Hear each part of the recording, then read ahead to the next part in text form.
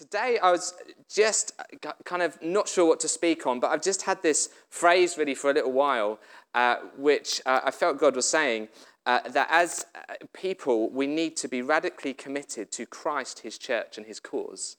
And I feel like there's a need for a people to arise that are radically committed to Christ, his church, and his cause. And really, that's what I'm going to speak on. And it's a bit kind of all over the place. It's not just one passage. But I feel like that's really what is on my heart to bring to you guys. Because what I've noticed over the last couple of years, and they've been quite a few years, haven't they? The last couple of years, all kinds of challenges in the mix. But what I've noticed is that some people have drifted. And I don't know if that's the same in Solihull, but it's certainly the case where we are. I've seen people drift from their faith in this time. A good friend of mine drifted away from Christ altogether. I've seen people drift away from the church in this time and not come back. I've seen church leaders even drift away from church, wanting to give up. It's been a challenging time for church leaders. And it feels like a number of people have kind of got into a new pattern of life where their commitment to church and God's kingdom has kind of almost been relegated. I don't know if you've noticed that too. And so I just feel there's a real call for a people to rise up again that are passionately, radically committed to Christ, his church, and his cause. Because I think one thing the last 2 years have done in all kinds of ways is ask the question, how committed are we really? How committed are we really? When the heat is on, when the pressure hits, when things are turned upside down and the world is shaking, under the surface of our faith, is there something real? Is there something genuine? Is there something that is unshakable? Unshakable. And so I believe there is this call for people to be radically committed to Christ, his church, and his cause. So I'm just going to look at each of those in turn. So firstly, radically committed to Christ. I was really struck recently by Mark 3, verses 13 to 15. Just going to read them to you. Should come on. Oh, you've got a PowerPoint there. That's really handy, isn't it, having that screen there? Normally it's behind me in church. And I'm never sure if they're kind of catching up. They haven't seen.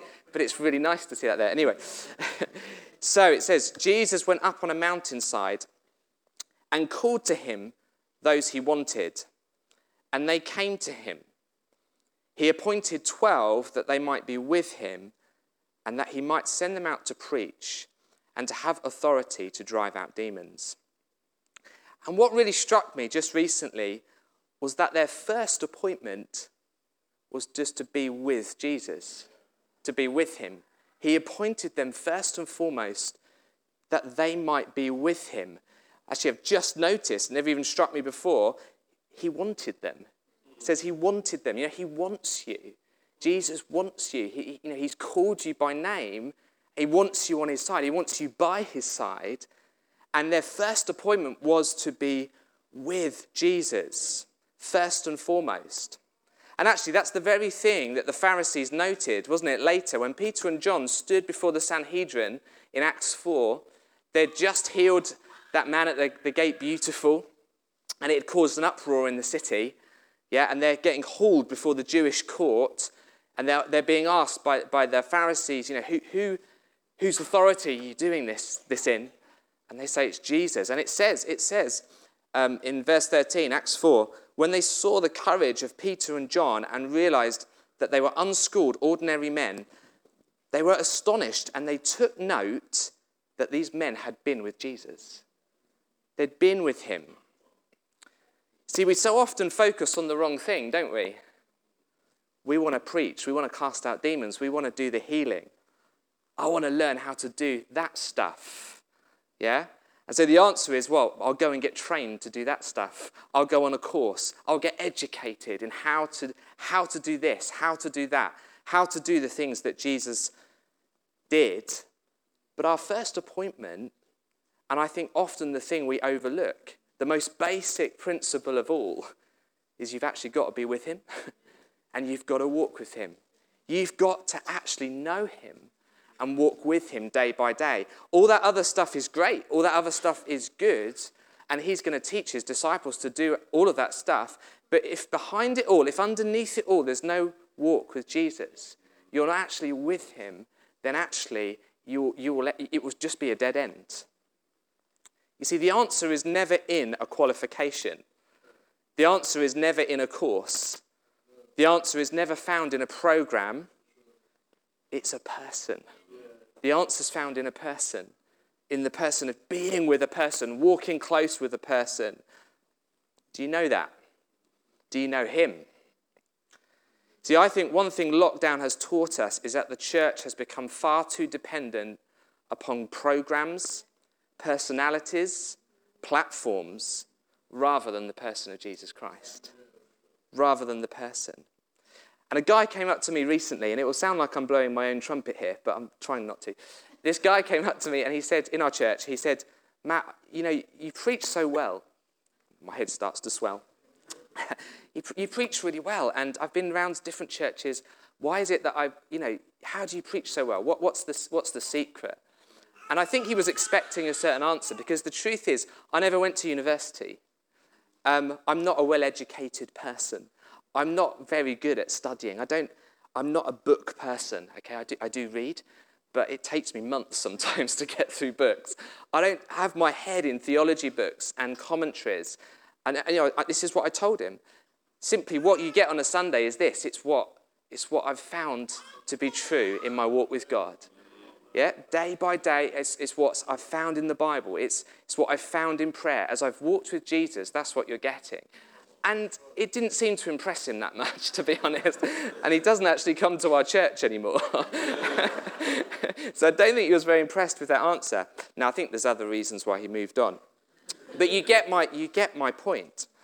The disciples were unschooled. They were uneducated. They were ordinary men. There was actually nothing special about them. And we have to be so careful that we don't look at these guys and think, well, they're the heroes of the faith. I think the Bible actually, Jesus tries to show us, no, they're really ordinary guys. They really are ordinary.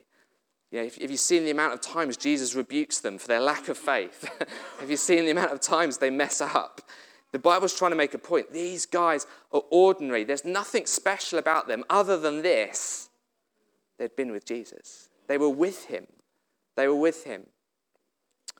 And I would say the main thing that's kept me standing over the last few years, other than my odd conversation with Rob, when the chips were down, was this very simple fact. I spent the last 2 years with Jesus, walking with him, in his word, in prayer, in daily fellowship with the Holy Spirit, seeking him.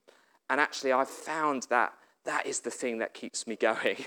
That's the thing that gives me life. That's the thing that gives me strength. And I believe there is a need for a people to arise again who are radically committed to Christ and knowing him, walking with him daily, fellowshipping with him, because that is the key. Underneath it all, that is the key. That's where it starts.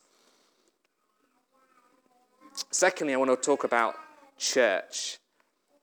Because what follows a radical commitment to Christ is a radical commitment to his church. Do you know that? That's what follows. The one will follow the other. But I think, again, the last few years have shown us that there have been a number of people who have kind of got it the wrong way round. They've been committed to church, but when all of that was stripped away, there was no walk with Christ. And one's got to follow the other. There's got to be the foundation of a walk with Christ to know Jesus, and that will lead you to a love for his church and his people. Really knowing Christ, really loving Christ will always lead you to love the church, because that's who Christ died for, right? He died not just for a bunch of individuals, he's not just my personal saviour. He died to save a body, a people, a bride. He's coming back. What's he coming back for? He's coming back for his bride, okay? And that's not an individual thing. That's a corporate thing. Jesus loves his church. And I don't know about you, but I've heard things like this a number of times recently. I follow Jesus, I love Jesus, but I don't go to church. Heard that? I'm a bit disillusioned with the church. And you can kind of understand, you can get that sometimes, can't you? Or have you heard this one? Jesus said, I will build my church, so I don't have to. I don't have to. That's his job. It's not my job. So it means I can kind of stay home and continue watching church online and tuning in to whatever service I feel like across the world, whatever I fancy. And I've, even just recently come across a good couple who were still in that place. I mean, their local church has been going back for I don't know how long, but they're still at home, still watching. And there's genuine reasons for some people, but I think generally there is a call again for people to get passionate, to get serious about the church. And yes, Jesus did say, I will build my church. But guess what? We're called to be part of the building project. We're called to be part of the building project. So let's read from 1 Corinthians 3, verse 10 to 13. It says, by the grace God has given me, I laid a foundation as a wise builder, and someone else is building on it. But each one should build with care, for no one can lay any foundation other than the one already laid, which is Jesus Christ. If anyone builds on this foundation using gold, silver, costly stones, wood, hay, or straw, their work will be shown for what it is, because the day will bring it to light. It will be revealed with fire, and the fire will test the quality of each person's work. So the Apostle Paul is talking to the church in Corinth here, and he's saying, like a wise builder, not a cowboy builder, okay? Anyone had experiences of those? We've had a few cowboy builders in our homes over the years. But like a wise builder, which is where we get our word architect from in the Greek, so that's where we get that word from. Like a wise builder, like an architect, I laid a foundation. So Paul knows I'm involved here, yeah? He's not saying Christ will build the church. I don't have to. He's saying, I'm involved. I've laid a foundation amongst you. I'm building something. Then it says another is building upon it. It says someone else is building upon it. So others are involved. So it's not just Paul, it's others. Others are building upon that foundation, okay? Pastors, teachers, prophets, evangelists. We need all of these gifts, don't we, today? We need those gifts to be operational in the church for the building up of the church. But then, get this, it says each one should build with care. Each one. So this is not just the job of leaders. It's not just the job of those especially gifted. This is everyone. Everyone's called to play their part. Everyone's called to this building project, to be a part of this building plan. Just happened to read this from Terry Virgo the other day on social media. Kind of thought it fitted in. It says, belonging to Christ immediately implies belonging to his body, which immediately implies being a functioning member of his church. The Bible doesn't really know any other kind of Christianity. Wow, the Bible doesn't talk about any other kind of Christianity other than people that are committed to Christ, understand the church is his body, and are therefore committed to building and being a part and seeing that body function in all of its fullness. We're all called to this. A radical commitment to Christ will cause us to be committed and passionate about his church. But notice there's also a warning here. It says we are to build with care. To build with care. Because a day is coming when our work will be tested with fire. That's quite challenging, isn't it? That's quite scary. Those aren't the verses we stick on our fridge or frame on our walls, are they? The fire's coming. What I built is going to be tested by fire. But that's what this is saying. The fire will show up how well we have built. Was it with wood, sticks, and straw, which just got burnt up when the fire came, when the pressure came? Or was it with gold, silver, and costly stones?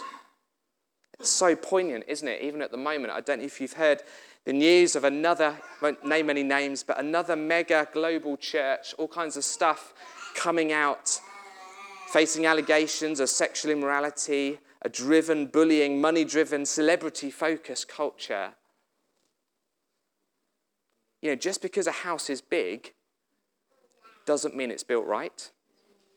Yeah? We have to be so careful.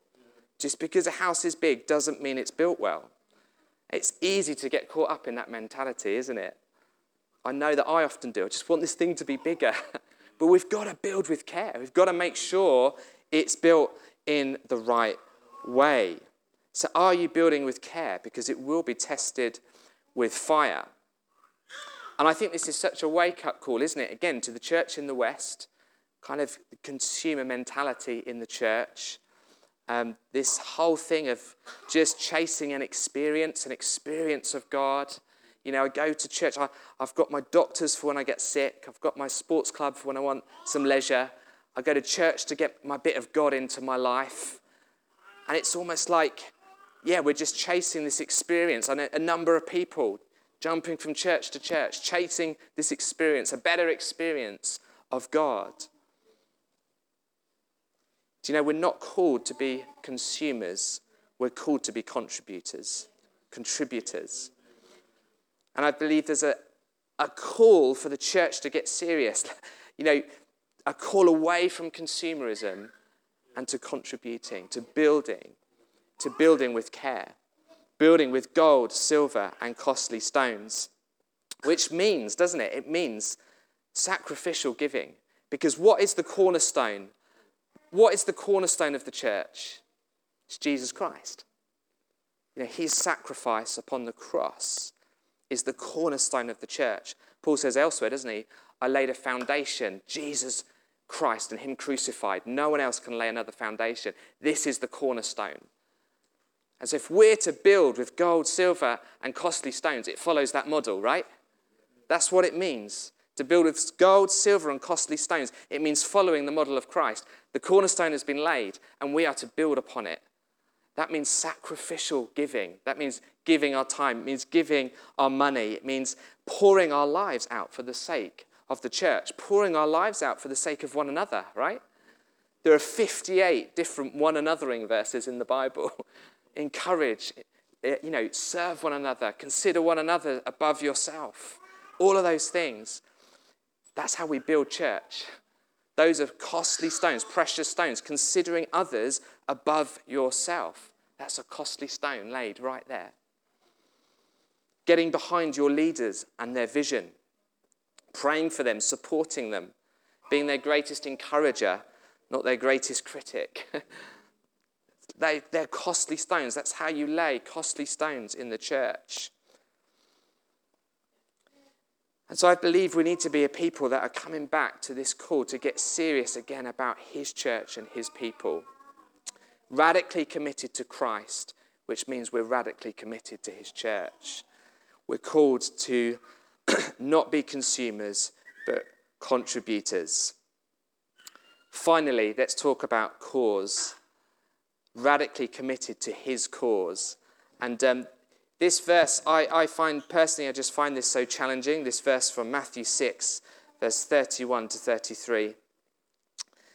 It says, "So do not worry, saying, 'What shall we eat, or what shall we drink, or what shall we wear?' For the pagans run after all of these things. And your heavenly Father knows that you need them. But seek first his kingdom and his righteousness, and all these things will be given to you as well." Jesus is calling his disciples to a new priority, a kingdom priority. Seek the kingdom. Seek first the kingdom. Go after the kingdom. Because do you know that the church doesn't exist just to have nice meetings like we're having right now? Yeah? It's great, isn't it, when we get to gather Sunday mornings and worship and just be together and worship him and sense his spirit amongst us. But actually the church is called to more than that. And I felt really challenged over lockdown. I remember being in my front room. It's our dining room, our front room, and walking around that table in prayer like I often did, and feeling this growing sense of just frustration as we were actually in lockdown. Couldn't go out, and just feeling a bit crazy in my house and feeling quite frustrated. And then just this sense of, we've got to be telling more people about Jesus. And the reality was, I was getting frustrated because I couldn't do church. I couldn't do the meetings. We couldn't do the stuff we normally did. And I felt God just challenged me, but are you frustrated that you can't tell people about Jesus? And that really kind of hit me. That really got me. He really challenged me. with that. And I felt him saying, Matt, have you just got caught up in running meetings, or have you understood you're on a mission? It's easy to do, isn't it? To get caught up in just making sure everything's in place so that the church runs nicely and all our meetings are in good order. Or have you understood, no, you're actually called to something bigger than that. You're called to a mission. You're called to a mission. The church is to be on mission. I heard someone say once, the church doesn't have a mission, the mission actually has a church. That was a paradigm shift for me, okay? So often we think, we do church, we make sure everything's working and good and in order, and then if we've got time left, we might run an alpha course, or we might do this, yeah? And I felt, wow, what originated first? Actually, mission. Jesus said, go and make disciples, and out of that place, a church was born. So mission, the mission has a church. The church doesn't have a mission. Just a bit of a paradigm shift there for you. So yes, we're called to build the church, but the church's purpose is actually to extend the kingdom. To extend the kingdom. Listen to these verses in 2 Corinthians 5:17-20. It says, therefore, if anyone is in Christ, the new creation has come, the old has gone, the new is here. Amen. All this is from God, who reconciled us to himself through Christ. Again, amen. It's all from him. It's all from God. But then it says, and gave us the ministry of reconciliation. God is reconciling the world to himself, not counting people's sins against them, and he has committed to us the message of reconciliation. We are therefore Christ's ambassadors, as though God were making his appeal through us. See, we have been reconciled to God through Christ. That's amazing news, isn't it? New creation, the old is gone, the new has come, hallelujah, amen. But we've also been given a ministry of reconciliation. A ministry of reconciliation. God wants to make his appeal through us. God wants to make his appeal through you, through Jubilee Church, Solihull. He wants to make his appeal to unbelievers through you. Now, my 40th birthday was actually 4 years ago. I know you wouldn't believe it. But my wife booked this canoeing outing for my birthday, and we had 2 boats, 2 canoes. You could fit 2-3 people in each one. And did the boys get in one, Nadine, and then the girls in the other? Was that right? Yeah.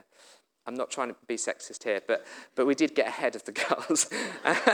And we looked back, and it seemed like they were spending a lot of their time kind of stuck in the reeds at the side of the bank. And my middle son said, I'll go in the other boat, and I'll help them. So we stopped, transferred him over. And 10 minutes later, this call comes to our boat. Dad, I want to get out of this boat. It's broken. It wasn't broken. They were just kept hitting the bank. You see, you have to have both oars going, don't you, to go in a straight line. And I think there's something in that for the church, that we've got to have this. We have been reconciled to God. We've been reconciled, and that's wonderful. And we're good at celebrating that. But we've also got the ministry of reconciliation. And I think that a lot of the time the church ends up in the bank or is going around in circles because we haven't got both oars going. We haven't got both oars in place. And the way we're going to move forward, the way the kingdom is going to advance, is if we paddle both sides. That yes, we've been reconciled to God, but also we are called to call others to be reconciled to him too. See, we're not just to run meetings, we're on mission to a dying world. But the problem I find, and I'm sure many of us do, is that we get this passage in Matthew kind of the wrong way round. And I know that this is true for me. It's such a challenging passage because Jesus says, don't worry about what you're going to eat and what you're going to drink, and the clothes on your back and all of that stuff. But seek first my kingdom. Because that's what the pagans do. That's what the unbelievers do. That's how they live life. They live life chasing these things, don't they? It's about money. It's about getting everything in place. I'm centering my life around this. I'm going to get this in place. And I know that I still fall into that trap. How many of us know, It's so easy to fall into that trap, to just live life like that. To run after clothes, to run after money, to know, well, look, this is my job. I've got to get my job sorted and I've got to get this in place. But Jesus says, no, I want you to reorientate your priorities so that the kingdom comes first, so that you're worrying not about these things, you're worrying about the kingdom. You've got to start worrying about the kingdom. And that's such a provocation, isn't it? It's such a challenge because I know that I fall into that trap. And there's got to be a revolution of our priorities. I believe God is calling the church to a revolution of our priorities, that we're not just living like the pagans do, chasing after money and jobs and clothes. And if I've got a little bit of time left, I'll seek the kingdom. I'll do that. I'll try and reach my neighbours. Maybe I'll get involved in the Alpha course, but I'll make sure I've got everything else in place first. Now, Jesus is flipping it on his head. He's saying, seek first the kingdom. And the promise, and this is amazing, the promise is that he will provide. He says the Father knows what you need. He knows what you need. So if you get your priorities around the right way and you seek first the kingdom, you can bet he's going to provide and give you what you need on that journey. And the reason we're so caught up in anxiety sometimes is because we're worrying about the wrong things. And we're worrying about life. But Jesus says, worry about the kingdom and I will provide. And so God is calling us to a complete reordering of our priorities. But it's a challenge. I read this article recently that asked, that the headline of this article was, are we too distracted for revival? Are we too distracted for revival? And it basically says, we're too distracted by the entertainment world to read the Word of God. We live in this age where the Bible is the most accessible it has ever been. It's on our tablets, it's on our phones. Some of us still have one on our bookshelf. It's on our computers. It's the most accessible it's ever been, but I think it's the most least read in our congregations it's ever been. Challenging. Too distracted by the entertainment to read God's Word. Too busy organising our lives and our leisure to pray. I don't know what your church is like, but it's a struggle. We find it a struggle to call people to prayer in our church. And so busy being constantly offended by what's happening around us to actually repent of our own sin. Too busy getting offended by the rest of the world and what other people are doing to actually say, humble ourselves and say, God, I need to live right. I've got to get right with God. Are we too distracted for revival? I think if we're ever going to see a move of God, there needs to be a revolution of our priorities.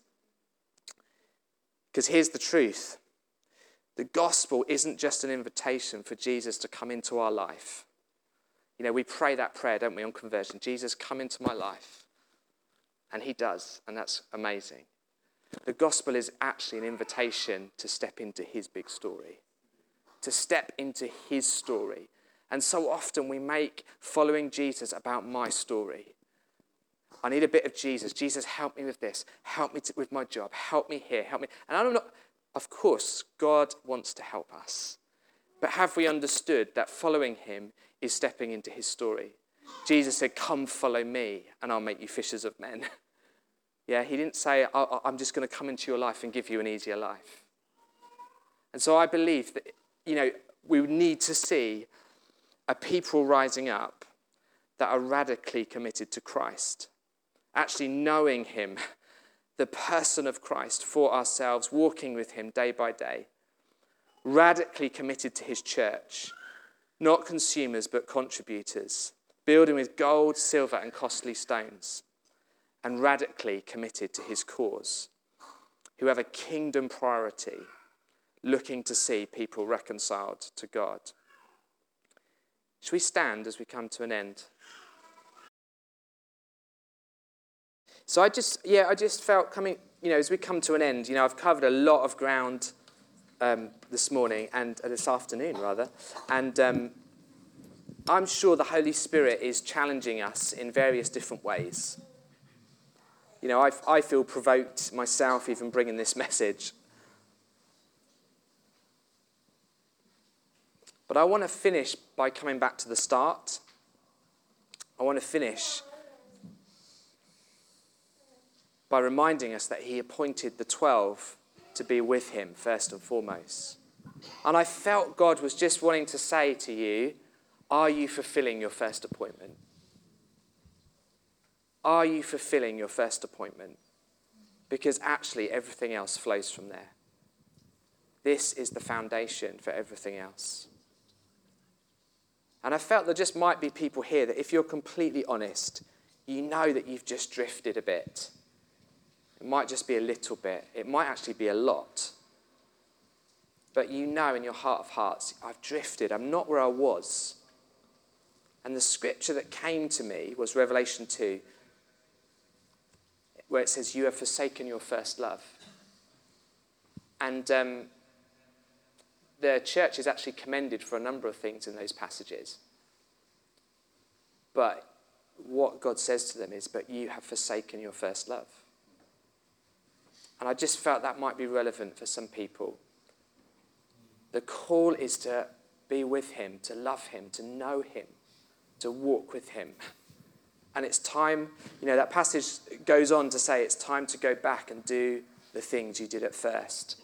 And I felt like there was something in that for some people in this room, that you need to go back and do some of the things you used to do. Some of the practices you used to have in place. Some of the disciplines, perhaps, that you used to have. You've drifted. And God is saying, look, come back to me. Come back to me. And I felt like it was a reappointing moment. It says he appointed 12 to be with him. And this morning, God is saying, look, there's a chant, there's a reappointment going on here. You've been distracted. You've been pulled into other things. Some of those might even be really good things. They can even be really good things. But what it's done is it's pulled you out of that place of being with him. And Jesus is saying, I want to reappoint you. I want to call you back to your first appointment, your first assignment, which is to be with me and to walk with me. Because actually that is your qualification. And I felt like for some people, you don't feel qualified. We've talked about building the church. We've talked about the kingdom and extending the kingdom. And you don't feel qualified. You feel like, what, me? And actually, again, your qualification comes just from being with Jesus and walking with him. Yeah. And I feel like there's people here who are qualified. Is that behind the scenes you have been faithful. You have, you're walking with him. You know him. And God is saying, actually, it's time for you to step up. It's time for you to go for it. It's time for you to shine. And so as we come to an end, I'm just going to pray. And if any of that resonates with you, just want to encourage you to respond. And then I think we'll sing, if you've got a song. So yeah, just respond where you are. Holy Spirit, would you just come right now? Jesus, King of Kings, Lord of Lords. Love you so much, Father.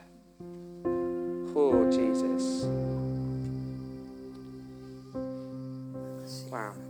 Yeah, just sense his presence falling on us right now.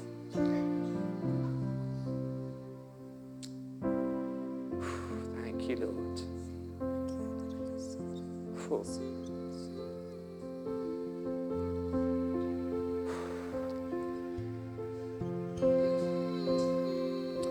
Yes, Lord. Yeah, Father, we just want to come back to you this morning. We want to say we're sorry for where things have pulled us out of position. We're sorry for where we've been distracted or got caught up in other things. We're sorry for where we strayed from our first appointment, which is to walk with you, talk with you, and know you. And God, we're saying today we come back.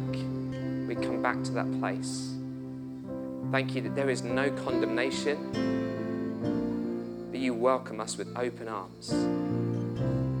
Because it said, didn't it, that he wanted them. He wants you this morning. You need to hear that call. That was in that verse we looked at. He called those he wanted. And he's calling you back to that place of intimacy and closeness, because he wants to be with you, and he wants you to walk with him.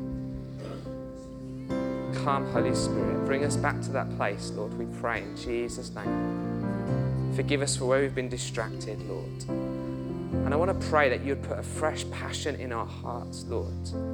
Where the fire has grown dim, where the years have taken their toll, Lord. Where there's been this onset of just weariness, God, I want to pray, would you light a fresh fire in our hearts, a fresh passion in our hearts, a fresh zeal in our hearts, God. That we would be ruthless about putting you first. Ruthless about putting you first in our lives, Lord, and not settling for anything less. In Jesus' name. So come, Holy Spirit. Come, Holy Spirit.